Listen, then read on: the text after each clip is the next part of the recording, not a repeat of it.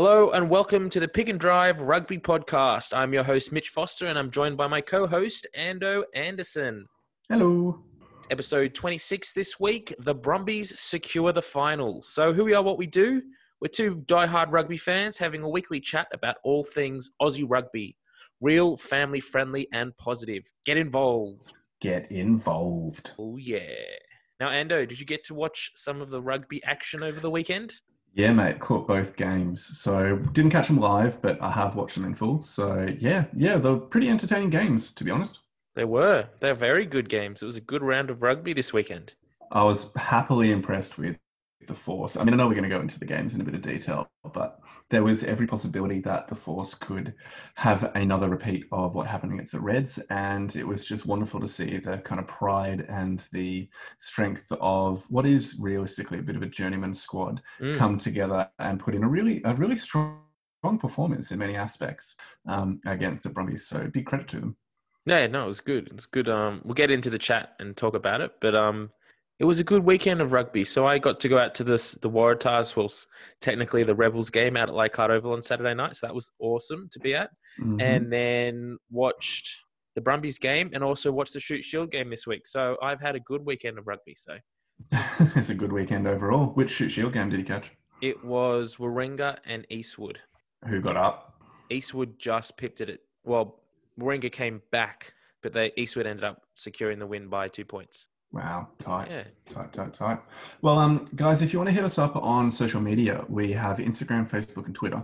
So Insta is #pick_drive_rugby. Facebook is Pick and Drive Rugby Podcast, with Twitter at pick_drive rugby. So yeah, get in touch with us there. We love to chat, love to reply. And thanks to everybody who does get in touch. Yeah, get involved. We'd love to hear from you all. And if you put your predictions up for the week, we'll also give you a shout out on the pod. So definitely get around that. Well, mate, what are we doing tonight? So we will start off with some spicy news, do a quick jump through of those, and then we'll dive into round 9 of the Super Rugby AU tournament. Awesome. Shall we jump on into our spicy news then? Sounds good. Let's get into it. Let's go. All right. For the first part of this evening's pod, we have our spicy news, which we're splitting up into domestic and international.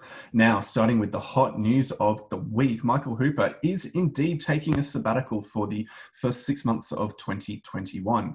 He is going to be joining Sir Steve Hansen and Kieran Reid and Cliffy Palu over at Toyota Verblitz in the top league. So, in Japan. Mitchell, thoughts? Sorry, in Japan, yeah.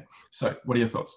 Yeah, I mean, I'm not too surprised. We, for those eager fans that listen to us every week, might know that a few weeks ago, I think it was about 3 episodes back now, we teased that there was talks of a Waratahs leader going overseas for a little bit of a sabbatical. So, we've teased it. Yeah, we had this one actually for a while, but it was a bit in confidence, so we couldn't actually say too much about it at the time. But yeah, we found out about it about a month ago. Yeah, so that's I think it's a good thing. I'm not too upset about it. There's been a bit of media around this, both positive and negative. I think that Hooper needs a break. I think next year's the perfect time for him to take that break. Not being a World Cup year and just basically the year that we've had this year. Who knows if we're going to get any international rugby. So, yeah, I mean, I'm hoping that he takes this time off to reinvigorate his career, reignite his love for the game, and then come back and really just stick it to the opposition for the next few years and until we get to the next World Cup. And who knows what will happen for him after that. I think so. I think everything you've said is right on the money. And you also got to factor in the fact that he took a gigantic pay cut in the negotiations that Rupa made with the ARU. So he supposedly, according to one article, sacrificed roughly 2/3 of his 1.2 million per year salary. So this was a part of the negotiations. Top players like Hooper, Tamua, it would have been Isaac Rodder as well, Dane Haylett-Petty, do have the opportunity to take up a sabbatical to try and make up for the lost money. So for them, yeah, I think it's really, I think for Hooper, it's a fantastic thing. There's some talk around how he might struggle to get back into Wallabies when he returns, with players like Fraser McWright, who's had 6 games of Super Rugby are going to be keeping him out of the Wallabies squad? Obviously, I've just put my thoughts on that out on the table. What are your general opinions about people like Fraser McReight holding Hooper back when he returns? Oh, I think it's garbage. In my opinion, it's garbage. Look, Hooper's going for 5 to 6 months at the beginning of next year, the Super Rugby Australia portion of the year. He's not going to miss any Test rugby. So these guys aren't going to be selected above Hooper now at the end of the year. I don't think. I don't think they're good enough at the moment to be pushing Hooper out. So they're not actually going to be getting a chance to play for the Wallabies when Hooper's not there to sort of cement their spot. So I just don't see it happening. I also don't see the players getting enough of a continuity of performances over a long time period to warrant removing Hooper. Like, you cannot deny Hooper's high class efforts, both at a Super Rugby level and international level, over such a hugely extended time period. And you need to have players that can be as consistent as he can at that top level to warrant pushing him out. And I just don't see any newbie being good enough to, like, if they obviously can't have that body of work because they're so fresh, but they're also just not good enough to be able to push him out, because he's not only consistent, but he's also a top quality player as well. And we'll get into how good he was when we actually speak about the Rebels Waratahs game later on. Now, if we just mention a couple of other points, we had a really exciting referee story from the weekend. Why don't you touch on that? Yeah, so for the first time in Super Rugby history, we had a female referee officiating a Super Rugby game, which is awesome. Go. So Amy Perrott from New South Wales refereed the game between the Brumbies and the Western Force down in Canberra, and she did a really, really good job. She did. She very much did. Now, you yourself are a ref. Do you want to comment a little bit more upon how she went? Yeah, I mean, I was really impressed with her communication. I thought she gave it to the guys a few times, which was awesome. There was a few points throughout the game where little sort of, not niggles, but little jabs were sort of made to her. And a less experienced referee would probably be quite intimidated by one of the Super Rugby players sort of telling them that. And she just fired straight back. So there was one point where I think it was the Brumbies forwards couldn't hear a call or something in the scrum. And so they said, "We can't hear you." And she goes, "Yep, that's fine. I'll try and speak up. I'll be louder, but you need to stop talking over me as well." And I was like, yeah, well done. And that was in like the first 15 minutes of the game. And then later on, there was a try that the Brumbies scored, and one of the Western Force players went to the ref and was like, "You got in my way." And she's like, "I need to stand somewhere. I'm sorry that I was in your way, but I need to stand somewhere." And no. And that was, again, that was awesome, because you would be like, "Oh, sorry, I was in the wrong spot." No, you got to stand your ground. And she did really well. Yeah, I think she did really well. I mean, it's an interesting one because she's inevitably going to be getting compared and judged. But overall, I think from an officiating point of view, she did relatively well. The only howler of that game, which we're going to get into more, was actually down to Angus Gardner for Meeks's offload. That was the second game. Oh, that's the second game. Sorry, she was on the touch. She was on touch for that one. That was one thing I do want to mention, and we will get into that later. But Angus Gardner is just, I don't know what's happened to him, but he's just off the boiler at the moment. This game was very much Amy Perrott's to control, and she was controlling it. But Angus 100%. Gardner was chirping in every chance that he could. And it was like, dude, just back off and let her ref the game. Like, he would come in when she was sending stuff up to the TMO and tell her what to say. And it was like, she knows what she's asking for. Back off. Yeah, I think what we'll find is more and more she'll just grow with confidence, and her little team, not her little team, the team of Super Rugby referees will also grow in confidence together as they learn how this new relational dynamic works, or professional dynamic works, with her in the middle as opposed to Amy as a assistant referee. So yeah, I'm looking forward to it. Go you, keep it up, and I just really hope that it kind of inspires other young referees and young rugby players, well, females obviously, to recognise that, hey, there is an opportunity for female referees at the top levels. Right. So keep going. It's fantastic. So quick 2 pieces of news. I don't think we need to touch on it a huge amount. Victoria has provided the state government of Victoria has provided some funding for a state rugby union centre at La Trobe University to the tune of $1.5 million, which is going to be really, really beneficial. There are a whole bunch of rugby programs that base themselves at La Trobe University. So it's a really good thing to have that boost of funding. But also you have the Rebels re-signing some really key front row players. So they've got Perney Fa'amausili, Cameron Orr and Jordan Ulacey, who have all re-signed to keep them at the Rebels beyond the 2020 season, which is fantastic. We also had Tom Horton as well at the Waratahs re-signed for a couple of years. And I think there were some other things that I saw as well, but I can't recall them off the top of my head. Yeah. Anything you want to say to that? I think it's quite interesting if we just go back to that Victoria point, that it's another university that's backing up and helping support the Super Rugby side. So this is the 3rd one now. So the Waratahs are based out of the University of New South Wales. Now Victoria's based out of La Trobe, and the Brumbies are based out of University of Canberra. So all of their headquarters are on university grounds, and they train there and they base themselves there. I just think it's quite an interesting little thing there. I think what they're probably doing is getting a whole bunch of free physiotherapy based on like physiotherapy master students, or they also don't have to pay for the full costs of facilities and that type of thing if they're sharing it with the university. Yeah, no, I mean, it makes a lot of sense because they're only using it for certain parts of the year. Yeah. It's good stuff. I mean, okay. Yeah. Oh, you go. I was going to say they do have their head offices based there. Like I had been down to the head office in Canberra, and that's used year round because that's the Brumbies head office, and the Waratahs will be based out at the University of New South Wales. So that kind of thing. But let's move on. Yeah, let's hit up the international side of things. So before we move on to international, there is one thing I wanted to say about the domestic side of things, and that has been that the Super Saturday, which is coming up this weekend, which was meant to have 2 games of rugby played, is now going to have 3, and they've changed some of the timings around. So cool. New Zealand is now playing their North versus South game on Saturday. So what that has meant that the Western Force and Rebels game has been pushed forward to be played at 3:00.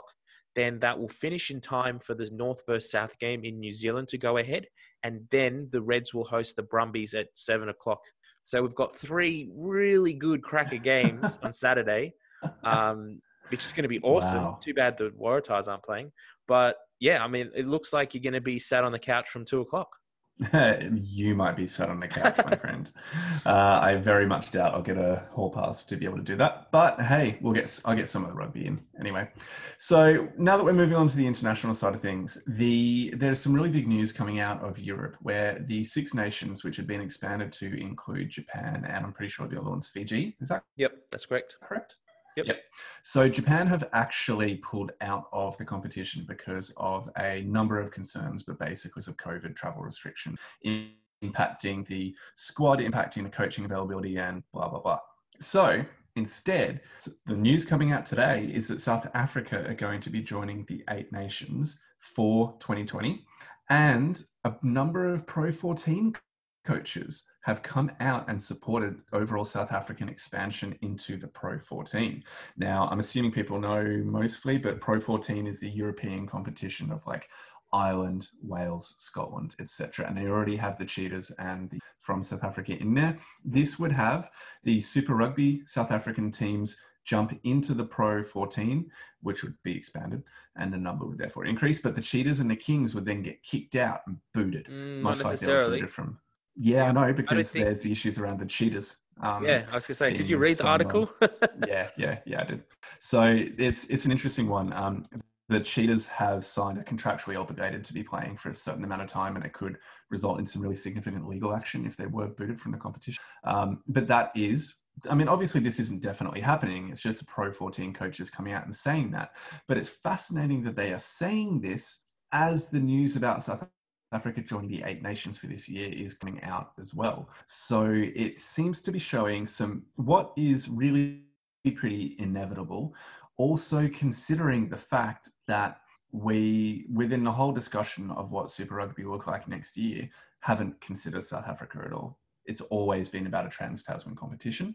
And South Africa haven't come into the equation at all. So it seems like they're making their move and are looking to head north, much like people have been predicting for the last couple of years.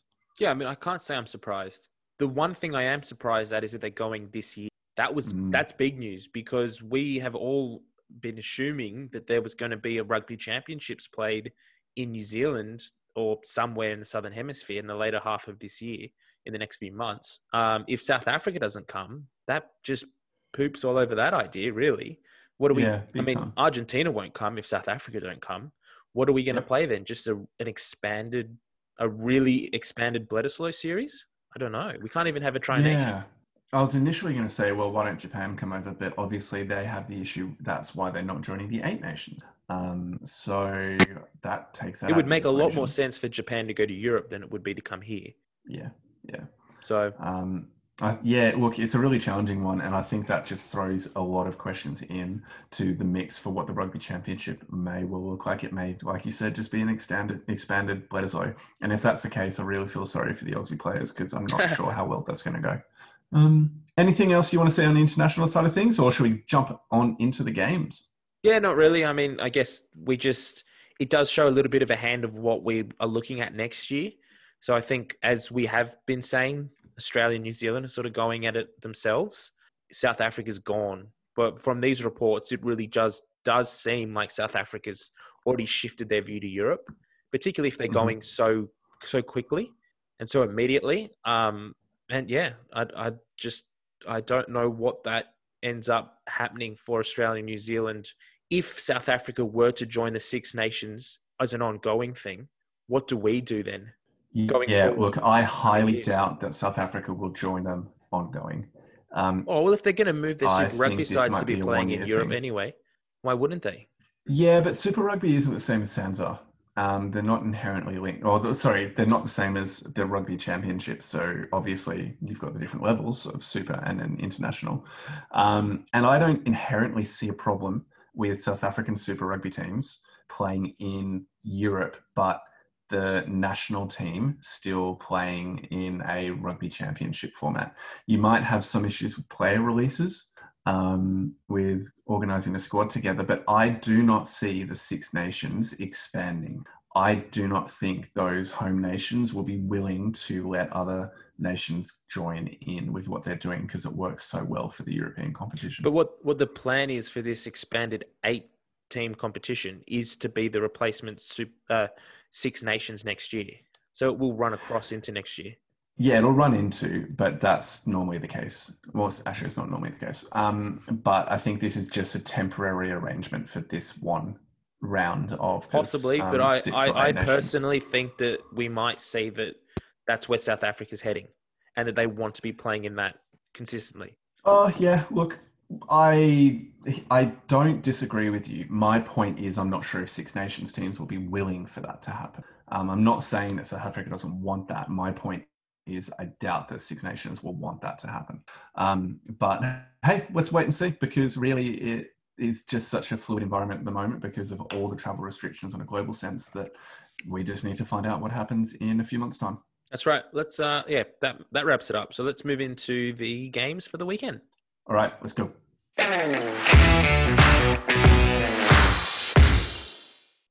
So the first game of Super Rugby AU Round 9 saw the Brumbies hosting the Western Force in Canberra.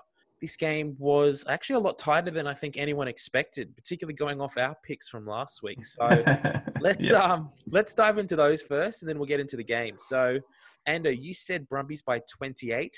I said Brumbies by 45. Confident there. By 45. I think I was shocked when he said it at the time. Yeah, I know. Who knows? It could have happened. Tim said Brumbies by 30. Mitch said Brumbies by 25. And Carlos said Brumbies by 25. So the margin is 17 there. Oh, who gets it? The lowest. Whoever had the lowest number. So Mitch and Carlos both said 25. You said 28. So they're both going to share the trophies for this one. And you miss out. Half a Tim Tam each, boys. Half a Tim Tam each. Or a Kid Kat. And you have to buy the chockies this round, because your tip was just so wrong. So far out. I'll take that. That's fair. Oh, mate, this was a really, really fascinating game. I mean, I mentioned it at the start of the pod that I was really happy with the way that the Western Force played. They played with grit, they played with determination, and really just a sense of pride that they weren't going to let what happened to them the week before happen again. They were really competitive in this game. I think it was in the 65th minute, there was 6 or 7 points separating them. So they were holding in there. And unfortunately, the Brumbies then sort of ran away with it. But yeah, no, they did really, really well to hold on for so long. I mean, really, the Brumbies scored fairly consistently. They've got 32, 39, 51, 65, 75.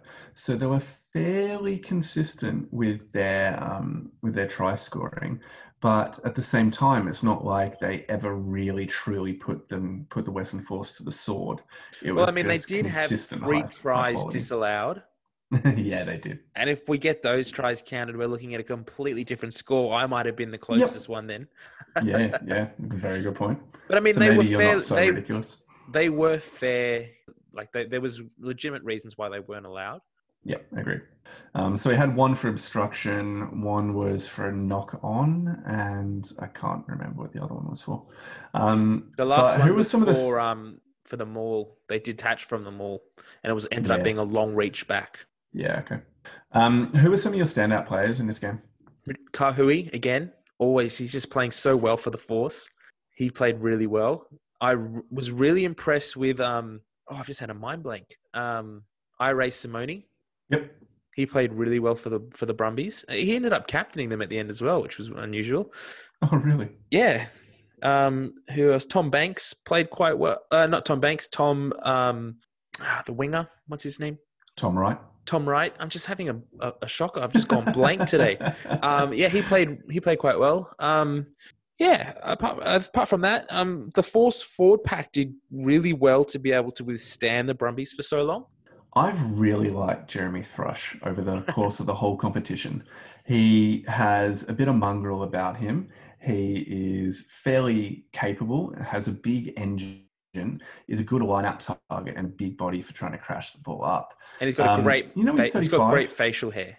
Oh, his handlebar moustache is just fantastic. The thing that amazed me, though, is the age of some of the players on the Force team. So particularly you've got Kahui and Thrush. They're both 35, and they were both playing out full games or close to full games. And it's just a bit of a sad thing for the Force that they don't have the squad depth and they require 35-year-olds to be playing nearly full 80 minutes. And that's saying nothing against Thrush or Kahui, but just when regular 28, 29 or something year old are finding it tough to stay out for the whole game, expecting someone that's in their mid-30s to do that is a pretty big ask. And I'm just really looking forward to the next season, whatever it looks like, assuming the Western Force are in there. So they've got more time. Well, I mean, at the moment, it does seem like we're getting the Western Force regardless. Rugby Australia has said we'll either play with New Zealand in some kind of 10-team or 11-team competition, but Australia has 5, or we play Super Rugby AU again where we've got 5. So it doesn't look like they're going anywhere, which is great. Fantastic news. Yeah, and there's a couple of ways that I've seen people reading this on Twitter. One kind of perspective is that this is a bargaining tactic and that actually Rugby Australia is willing to jettison the Force if required, but they're going in hard with this as their initial position. I hope that is not the case. There's another perspective as well that's basically saying that it's Twiggy Forrest who's basically underwriting the Force. So it's costing Rugby Australia absolutely nothing. Yeah. That he's just probably gone to Rugby Australia and said, you don't have to pay anything to have us in your competition. I'll cover it all. And I just wonder if, he's maybe through that inadvertently paying Rugby Australia to keep them in. Well, I wonder if that's the case, has he picked up all their accommodation bills as well? Because that's massive. That must be massive. Yeah, you would think that'd be a huge of money. Yeah, because Rugby Australia doesn't have the money to be paying for that. Surely not. Well, they don't have the money to be paying for that either. That was the initial reason that they kind of left Super Rugby in the first place, is they went bankrupt. Yeah.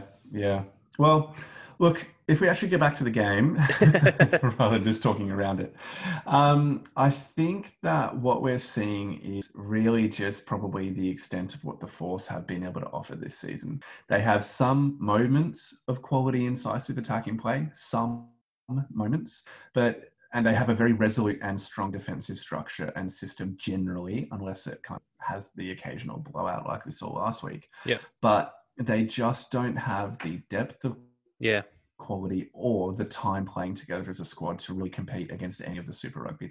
Like the fact that the Waratahs accounted for them in both games, and the Waratahs were at the time the weakest of the pre-existing super teams, it just shows that the Force, whilst being a wonderful addition to the competition, and we very much are thankful that they're here, just aren't going to be challenging a team like the Brumbies to realistically win that game. Yeah, well, I mean, that's right. I think in this game, if we look at this apart from the other games this season, the difference was the Brumbies reserves. Now, they had 4 Wallabies come off the bench. No other Super Rugby team has that kind of depth. They would have matched anyone in the competition with that. That's crazy that they've got such a good roster that they can do that. But this Force team played really well, and if they had the ability to interchange with players that were of the consistent level to come on and keep the momentum going, I reckon we could have seen a different outcome. Yeah, that for me was the biggest turning point. I think what we're also seeing here is some really exciting depth building across the super teams. So you've got Bailey Kunzel, who's come in after Noah Lolesio had his injury, and he had a couple of weak games to start off with as he was finding his feet, but is really starting to play with more confidence in the way that he's directing a team around the park. His kicking is pretty good. I mean, he's missed a few, but it's because the Brumbies keep scoring him out on the edge. Yeah. And so he's not getting any easy kicks. Right. Yeah, exactly. So Kunzel's been playing really well. And so if you think about it, just if you only look at the fly half position, then who do we have? We've got James O'Connor, Matt Tamua, Will Harrison, Noah Lolesio, and now I'm not saying Bailey Kunzel is up there with them, but he is a big talent. Ball. I'm not saying that. So. Listen. But what I'm saying is that he is a bright prospect for the future that probably wouldn't have been uncovered in a different competition. Exactly. If we were playing the regular Super. Yeah. And I mean, it's just really, really positive in my mind what this is doing for the opportunities for younger or less experienced players, because there's not as much on the line, and it seems like coaches are being more willing to pick and stick with inexperienced players. Yeah, well, that's a thing. There's been so many times this Super Rugby AU season where we've heard the commentators saying so-and-so comes on, he was playing in the under-20s last year, or he was Australian schoolboys captain. Like, these young blokes are getting a real crack this season, and it's awesome. And it's the perfect opportunity to blood them in Super Rugby, because they're not going up against the Crusaders or the Highlanders or the Hurricanes, who their inadequacies will turn the game. Whereas we have the ability to bring them in and give them that experience, which is really good. It's really awesome. I think there's a lot to like about this. And even if we don't get the Trans-Tasman comp next year, then I think it's actually going to be a wonderful thing for the Force just to be playing Aussie teams for another season. Yeah, definitely. And I would worry for the Force if they're going over and playing in Christchurch. That'd be a bloodbath. It would be bad. Yeah. So maybe it's for the best for them if it is a Super Rugby AU comp, but I guess I am off talking about the game again. Is there anything you wanted to say about the game? Like one of the biggest criticisms we had last week or the week before, I think it was the week before when the Waratahs played the Force, was that they were making breaks and they were creating opportunities, but they weren't playing as a team. They were playing as individuals. So they were going for the miracle offload kick to keep the ball alive. They weren't taking the contact, which was the difference that we identified between the Waratahs and the Force. But this game, it's changed. They were playing more like a cohesive team, and the combinations are starting to form now. So I think that just goes to show what we've been saying all season is they just need time together. Now, give them another year.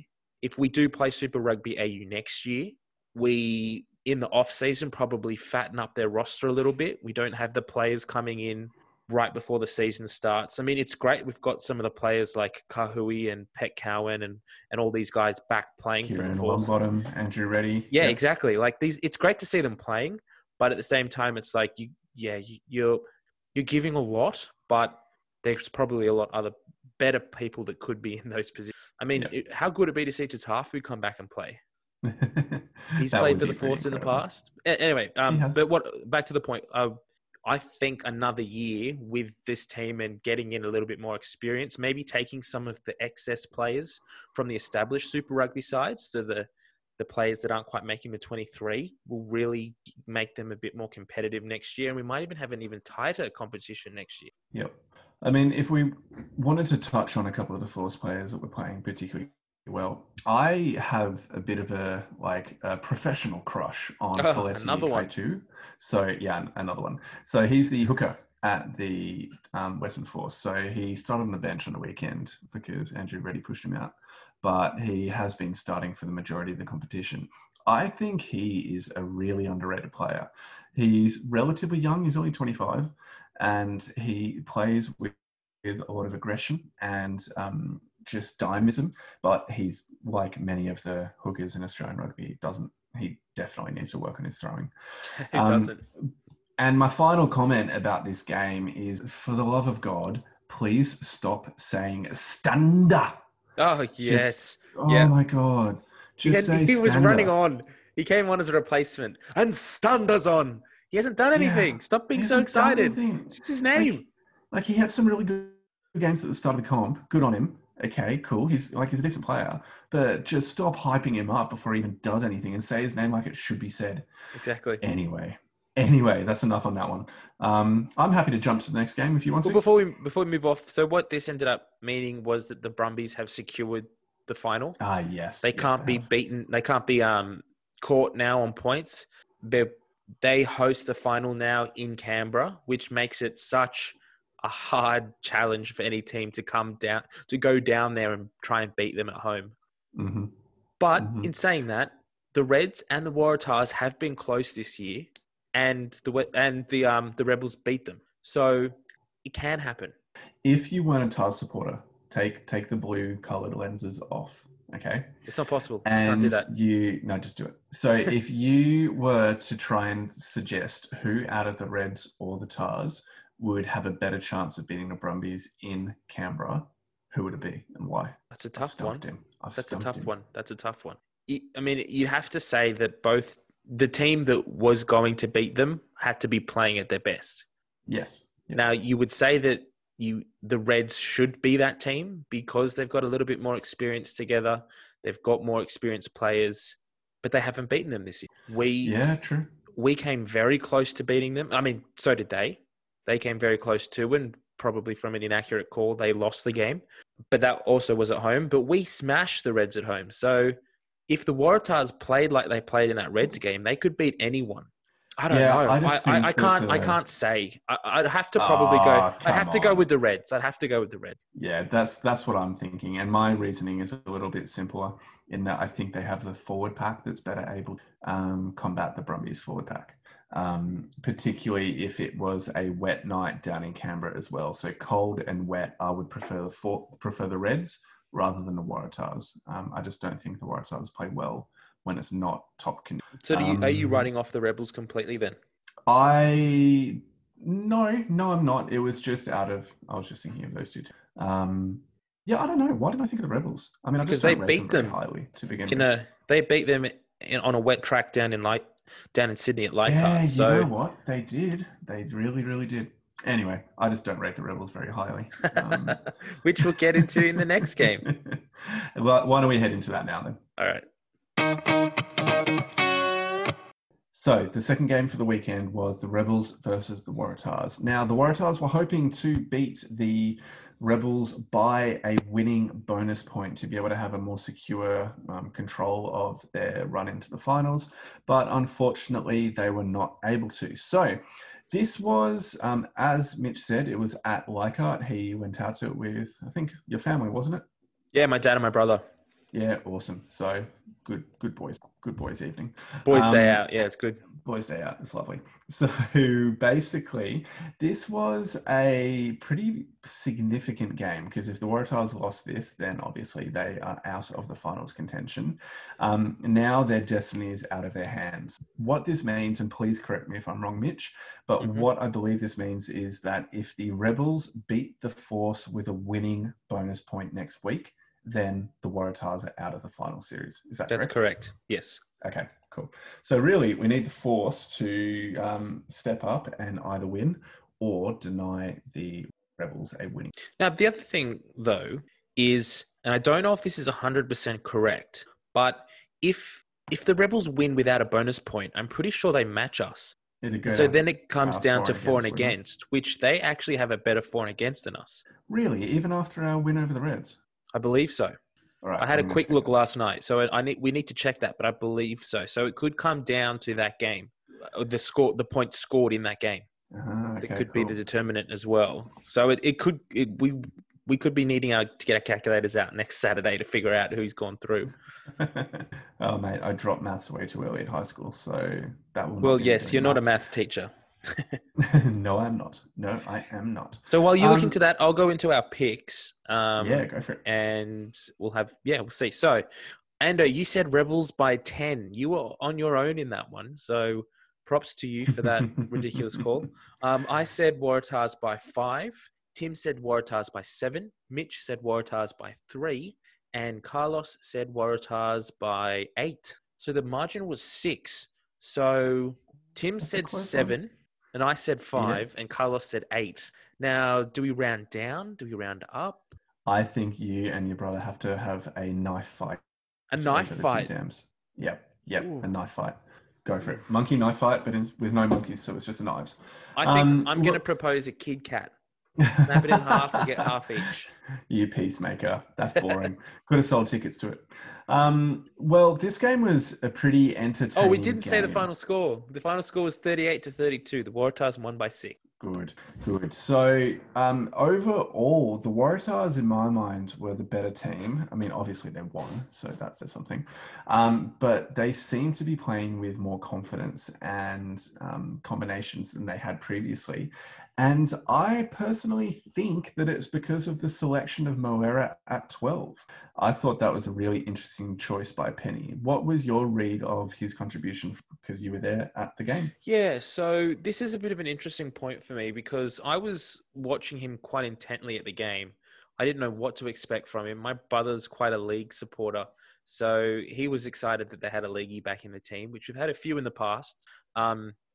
At the game, I didn't rate him. I didn't think he was doing enough in the 12 jersey. But when I went back and watched the replay, I had a completely different opinion. So I think what he was doing was, and it wasn't obvious from being at the ground, being a fair distance away, but he was running as a big ball carrier and breaking the line. So he was efficient at getting go forward ball and sort of bending the back line for the Waratahs. But he didn't have the impact that Carmichael Hunt has in redirecting the play or sort of straightening it up, I guess, or being able to. I don't recall seeing him offloaded at all. It basically was kind of like he's got the ball and he just ran. He just took on the contact. And I think that was something that the Waratahs need, because what Hunt offers, like you mentioned, is he's got kicking, he's got distribution, organisation, and he can straighten the line if he needs to. So basically just take the ball up and generally get over that contact point. But Moera doesn't have the all-round ball-playing skills that Hunt has, but he is a bigger body.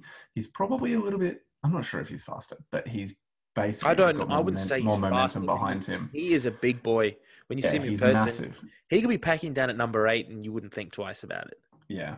And so what that kind of enabled was the Waratahs to have somebody that they could turn to when they needed to have more directness in their play. And one of the things I've noticed a couple of times is that they would use Moera to crash up and then make sure they got a really quick recycle and then keep the ball going that same direction before the Rebels players had time to fold around defensively around a ruck. Yep. And so we haven't really had somebody that is a really strong runner like that since maybe Rob Horn. in the outside backs. If you're thinking of, we had Tunkeli Naravoro probably 2 years ago. We Yeah, lost him. he was more of a finisher though, wasn't he? Like he'd stay up. But, Oh no, but I that guess was, he did come in. Yeah, that was his play though, and that ended up unfortunately being the Waratahs' go-to. Was they just spread it wide and he'd run over everyone. I wonder if we're going to see Moera move out to 13 eventually and not stay at 12. I wonder if this is a stopgap measure because Hunt's injured. Now there is talks. I don't know what we're going to see. I'm not too sure if he's signed a more than a year's deal. Like I don't know if he's off contract now.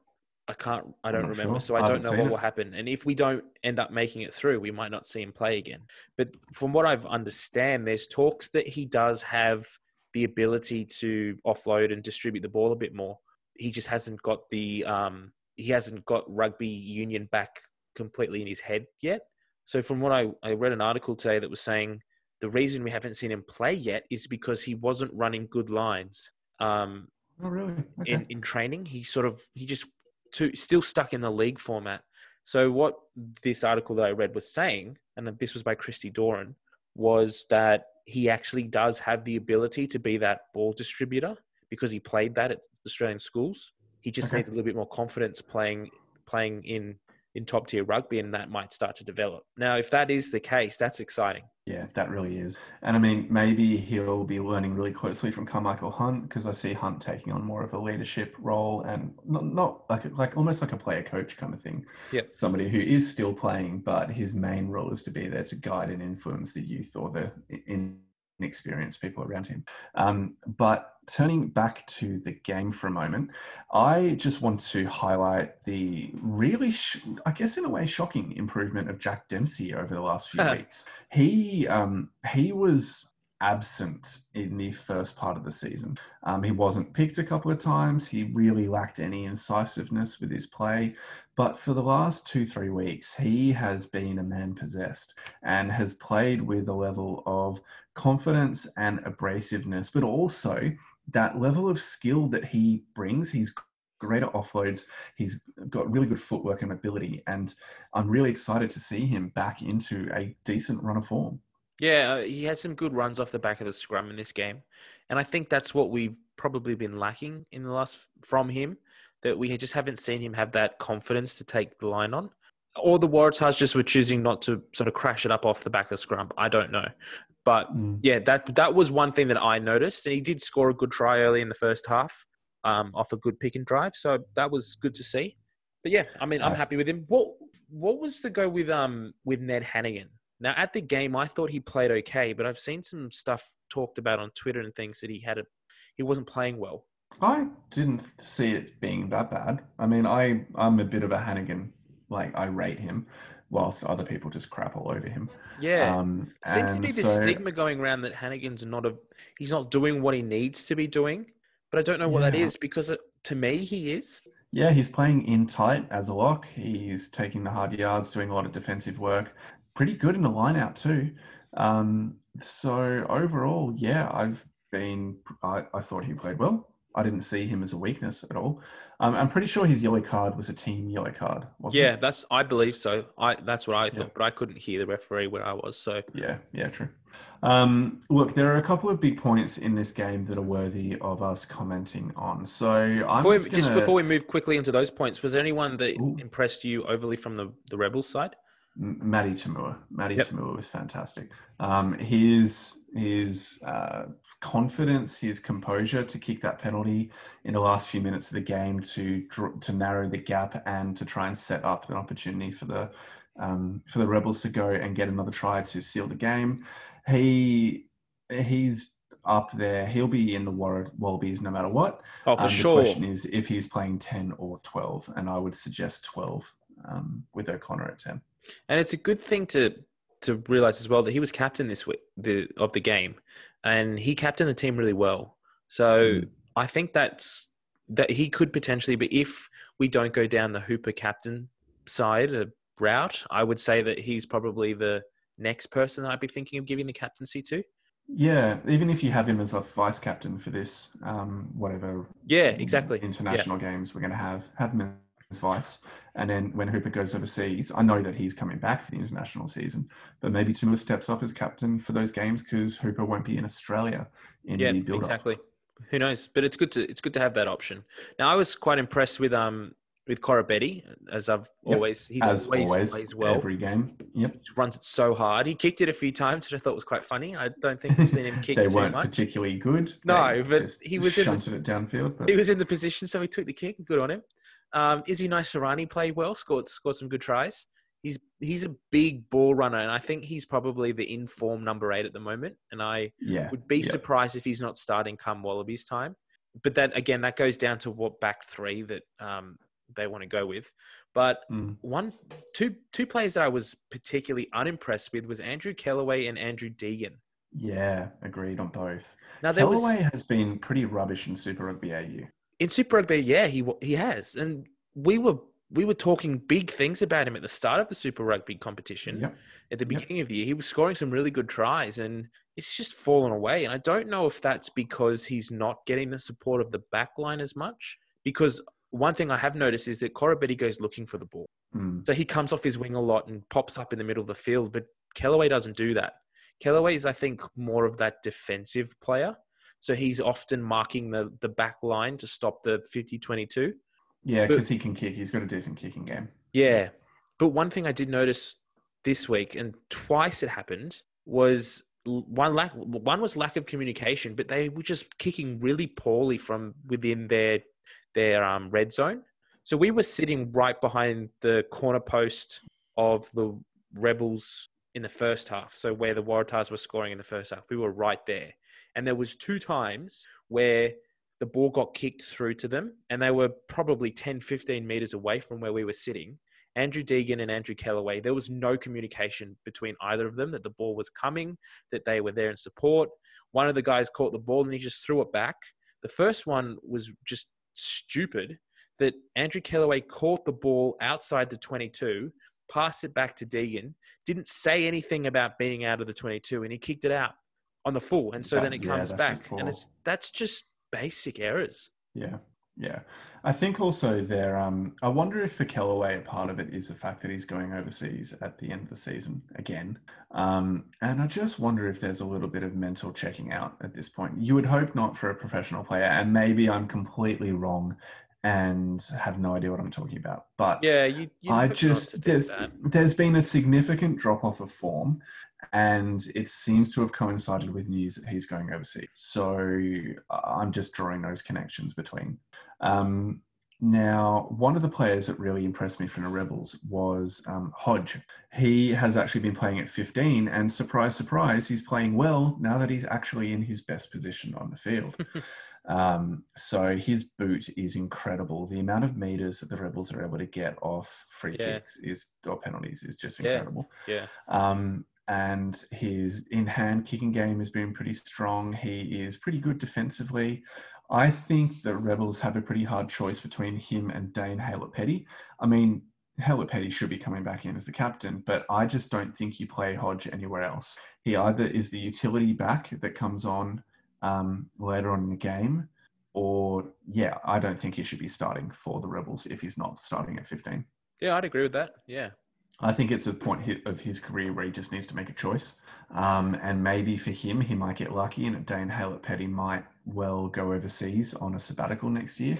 And if that is the case, then he has that 15 jersey for next season. And I think it'll be the best thing that could happen for his career. Well, does he not have a sabbatical option? I don't think so. No, I don't think he's in the same category payment-wise as Toomua and Hodge. He's never, as Toomua and Haylett-Petty. He's never mentioned in the same. How is Haylett-Petty above Hodge, though? He's like, if anything, they're on par. Like, if anything, form-wise, they'd be on par. But maybe. But all I'm saying is, in no news articles, no, I agree what you're Hodge saying. Ever been mentioned? Yeah, and I agree what you're saying. I just think it's a bit interesting form-wise because I wouldn't say either of them stands out more than the other. If anything, Hodge is probably a little bit more adaptable because he can kick and he can kick well from far. So you would probably want to start him over Haylett-Petty. But anyway.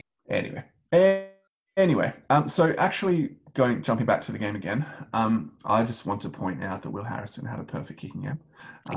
Again. I think it'd be good to just say that because I like to say that. Yeah, no, like this is probably his third game.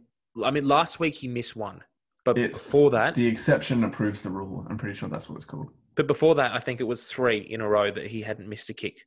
Yeah, it's brilliant. Now there are a couple of things I want to talk about. And he got his first meat pie as well. Good on him. Yeah, he did for off Hooper's charge down, which is fantastic. And so, Joey Walton got his first try as well, again off. He was so excited. I didn't realize it was his first, but he was so excited when he got it. I was like, it's got to be his first one. He did well. Yeah, it was great. So great line from Hooper, but Walton tracked him really well and just stayed off his shoulder ready for the offload. It was brilliant. The 2 points, one of them involves Angus Gardner. So I would like us to officially play the X-Files conspiracy music here. And then drop this across now to you to talk about. Go. Oh, thanks for throwing me in the deep end. But no. I know you wanted to talk about this. I do want to talk about this. I don't know what's happening with Angus Gardner. He's just gone off the boil lately. His performances in refereeing have really been questionable, particularly against the Waratahs. This whole Super Rugby AU. Now, we've spoken about it before on the pod that we feel like he's got some kind of agenda or he just doesn't want the Waratahs to succeed. But there was... Don't say we, thank you. Say you. Oh, I thought you were of the same opinion. Oh, look, I just don't think he's been reffing particularly well. I just don't think he has a Waratahs agenda. Okay. Anyway, keep going. The point in this game was the try that Izzy Naisarani scored in the 70th minute. Now, this try lost the Waratahs the bonus point. So if they didn't award this try, we would have been qualified as third. The Rebels wouldn't have had a chance of catching back up to us. But what happens is they have a scrum. They go to the right. It comes back to the left. Billy Meakes gets the ball. Now, he runs towards the touchline and gets tackled. And what ends up happening is he falls to the side.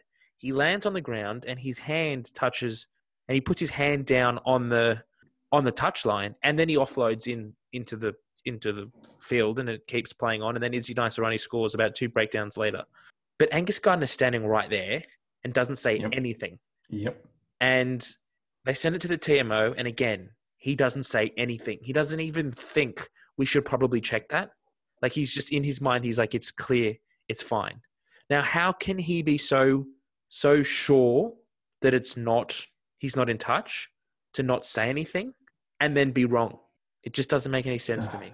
Rod Kafer in the commentary was like, oh yeah, I think because when it got shown the fact that Meakes had his arm, like his shoulder was definitely on out, and I think it was Kafer one of the commentators basically said, oh, Gardner had his view blocked there.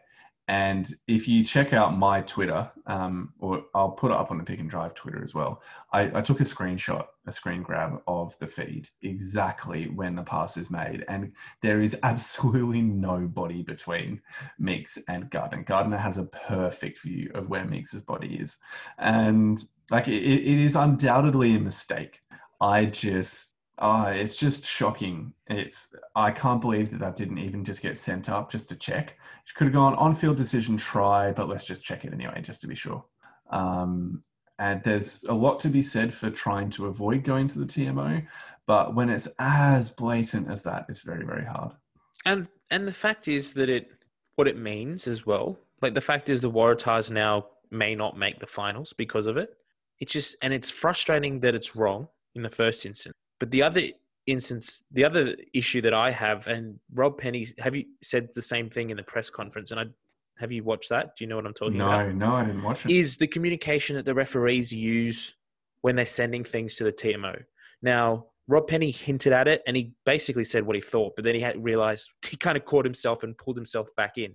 But if you go back and watch it, so when the Waratahs score tries, they send it to the TMO for whatever reason, and they say, I don't believe it's a try.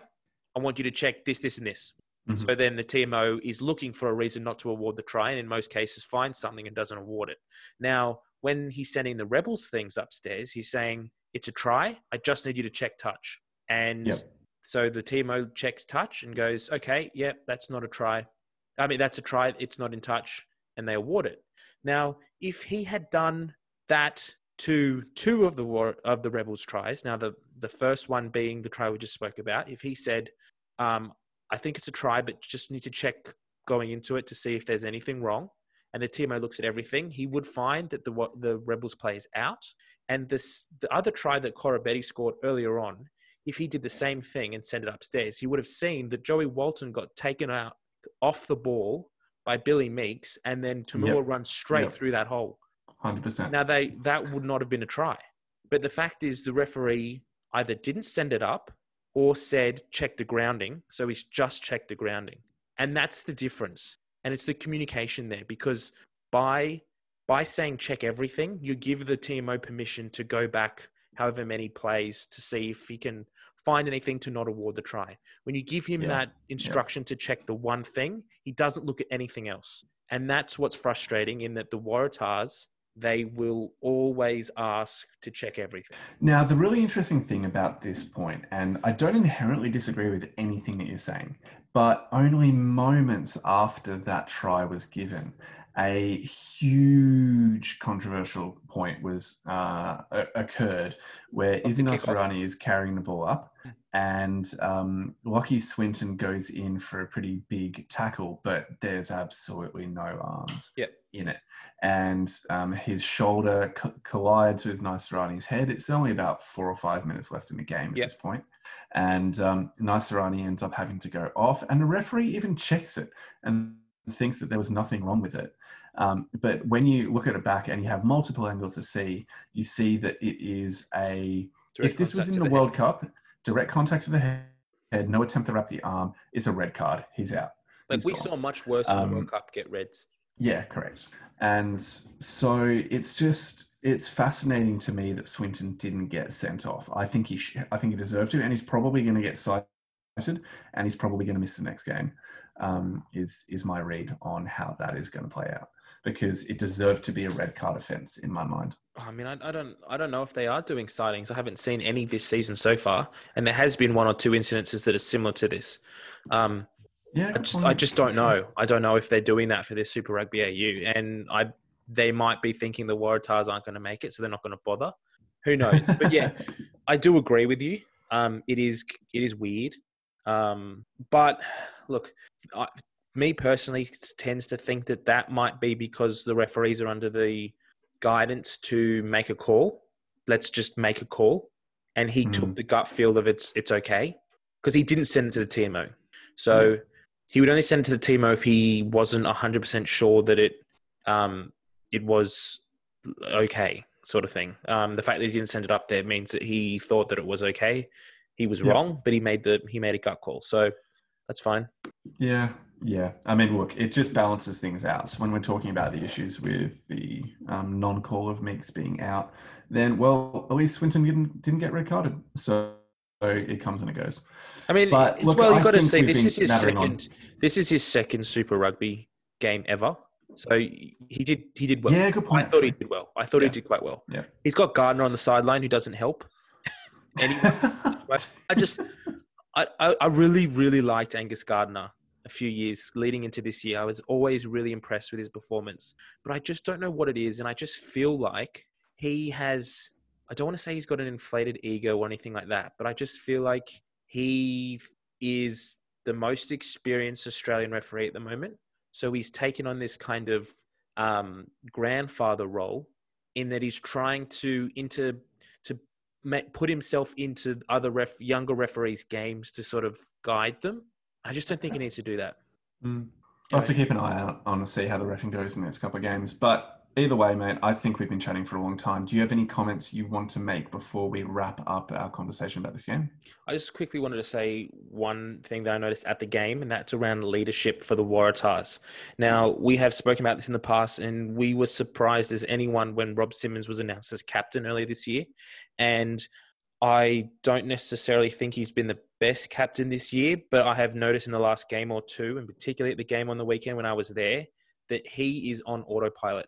Now, I can't say I've watched bits and pieces of the highlights, but I just wasn't watching the game on the screen. You don't see as much when you're at the game. I don't know how he played this week. He was okay. He never really stands out, so I wouldn't say he had an amazing game, but he was not captaining that side at all. Yeah.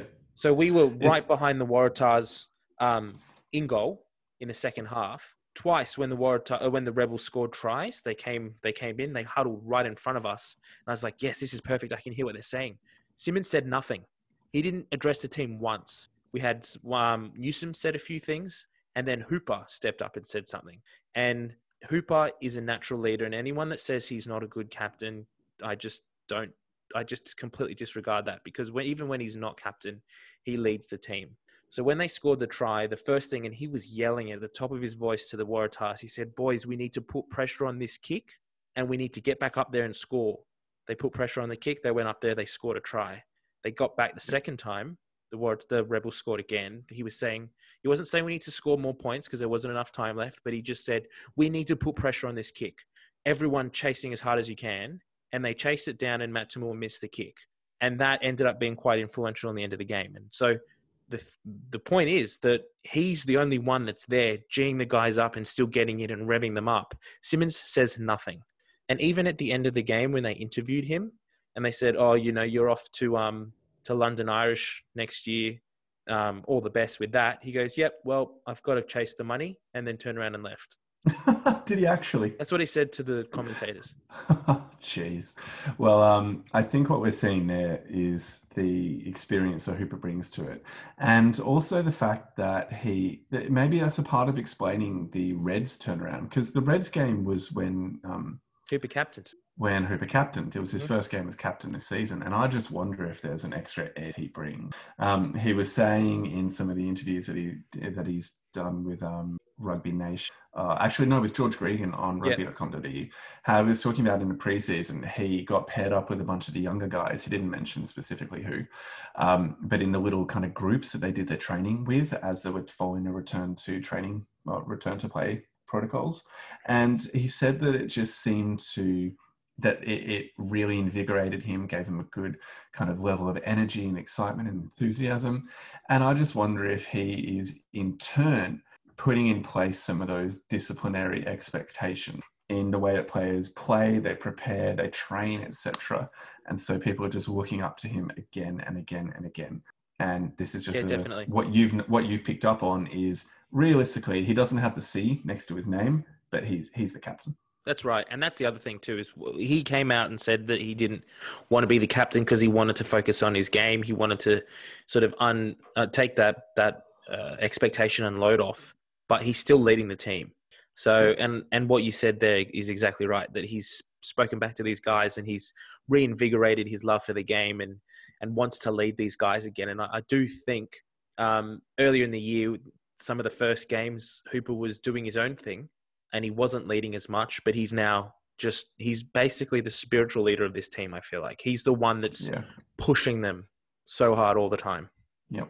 Well, mate, I think we need to wrap it up there for the games. Why don't we move straight into our predictions for next week? So do you want to run through these? Yeah, so game one next week, we have the Rebels hosting the Force. Now, both of these games will be played on Saturday, so this will be kicking off at 3 p.m. It's being played in Newcastle. It's a Rebels home game, but it's basically a neutral game for both sides, so it could go either way. I don't predict there being much of a crowd there for this, since the Waratahs aren't playing. Even when the Waratahs play there, they can't seem to get a crowd, so I don't expect much of an atmosphere.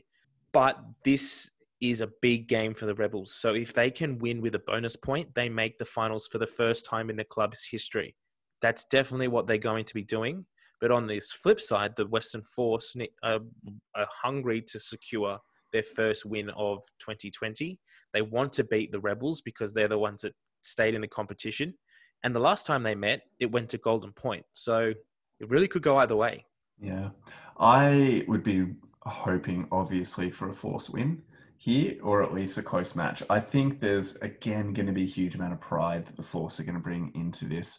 But realistically, I think the Rebels are going to be too good, especially if they have their top Wallabies players like Tamua and Nasrani and Korobetti being the ones guiding them around the pitch and just kind of setting the standard of play that the rest of the team emulates. Yep. So for me, I'm going to pick Rebels by 10. 10. Okay. Look, I'm going to go with my gut here and my heart. I want the Force to win, and I really do think they put in a really good performance. Dave Vessels said Rob Penny said in the post-match conference that Vessels said to him, that's a little bit of a... I get it. I got it. That the Western Force hate the Rebels. Ooh, and that they good. want to smash them next week. So I just think that this is it for the Force. They needed. Everyone said that they had a win in them. This is the game that they need to win. And I think this is the game they're going to win. So I'm going Force by 3. Excellent. Okay, well, let's head to the second game. The second Reds game versus the is Brumbies. potentially the grand final of the competition. And if, it could potentially be the grand final. So this sees the Reds host the Brumbies in Suncorp Stadium in Brisbane. Who are you going for, Hendo? I'm going to Reds, mate. I reckon Yeah? the Reds have it in them. Yep. I'm going Reds by 7. 7. Okay. Look, I don't see anyone getting past the Brumbies at the moment. They're just on a roll, and they're just going to roll from this game straight into the finals. So I think the Brumbies are going to do it by 10. Yeah, okay. I just want the Reds to win badly. So maybe I should have tipped the Brumbies and then the Reds will win. Do that thing you did this week where you pick one and if they win, you get the pride of that. But if the Well, that's what I did with the Waratahs, mate. You're saying, you chose the Rebels. And I went, mate, I did it for the team. I did it for us. So you're the reason we won. Okay. Right. Yeah, that's definitely it. And that's why I've chosen the Rebels to win as well. Yep. So you're wrong. I hope you're wrong. We shall see. Well, who did you say? You said Brumbies by 10. What did you? By 10. Great. 10. Cool, mate. Well, this has been fun. Thank you, everybody, for tuning in and staying with us until this point in the pod. In the pod. So, yeah, I'm really looking forward to next weekend's game and can't wait to just... you must be loving the opportunity to sit on the couch and watch 3 games back to back. I'm hoping I get to do it. Fingers crossed it happens. We'll see. We shall see. Book it in. Yeah. Put it in the calendar. Yep. I'll reserve that spot. All right, mate. Well, this has been fun, but I think it's time for us to go to bed. That sounds good. And all the best and see you soon. Thank you, everybody. Have a wonderful week. Thanks for listening, everyone. We'll catch you next week. Bye. Bye. Thank you for listening to this week's episode of Pick and Drive Rugby Podcast. You can follow us on social media at the following outlets. Follow our Facebook page at Pick and Drive Rugby Podcast. Send us a tweet at pick_drive rugby. Follow our Instagram at pick_drive_rugby, or send us an email at pickanddriverugby@gmail.com. We'd love to hear any questions or feedback you may have, so get in touch. Thanks again for listening, and we'll catch you next week.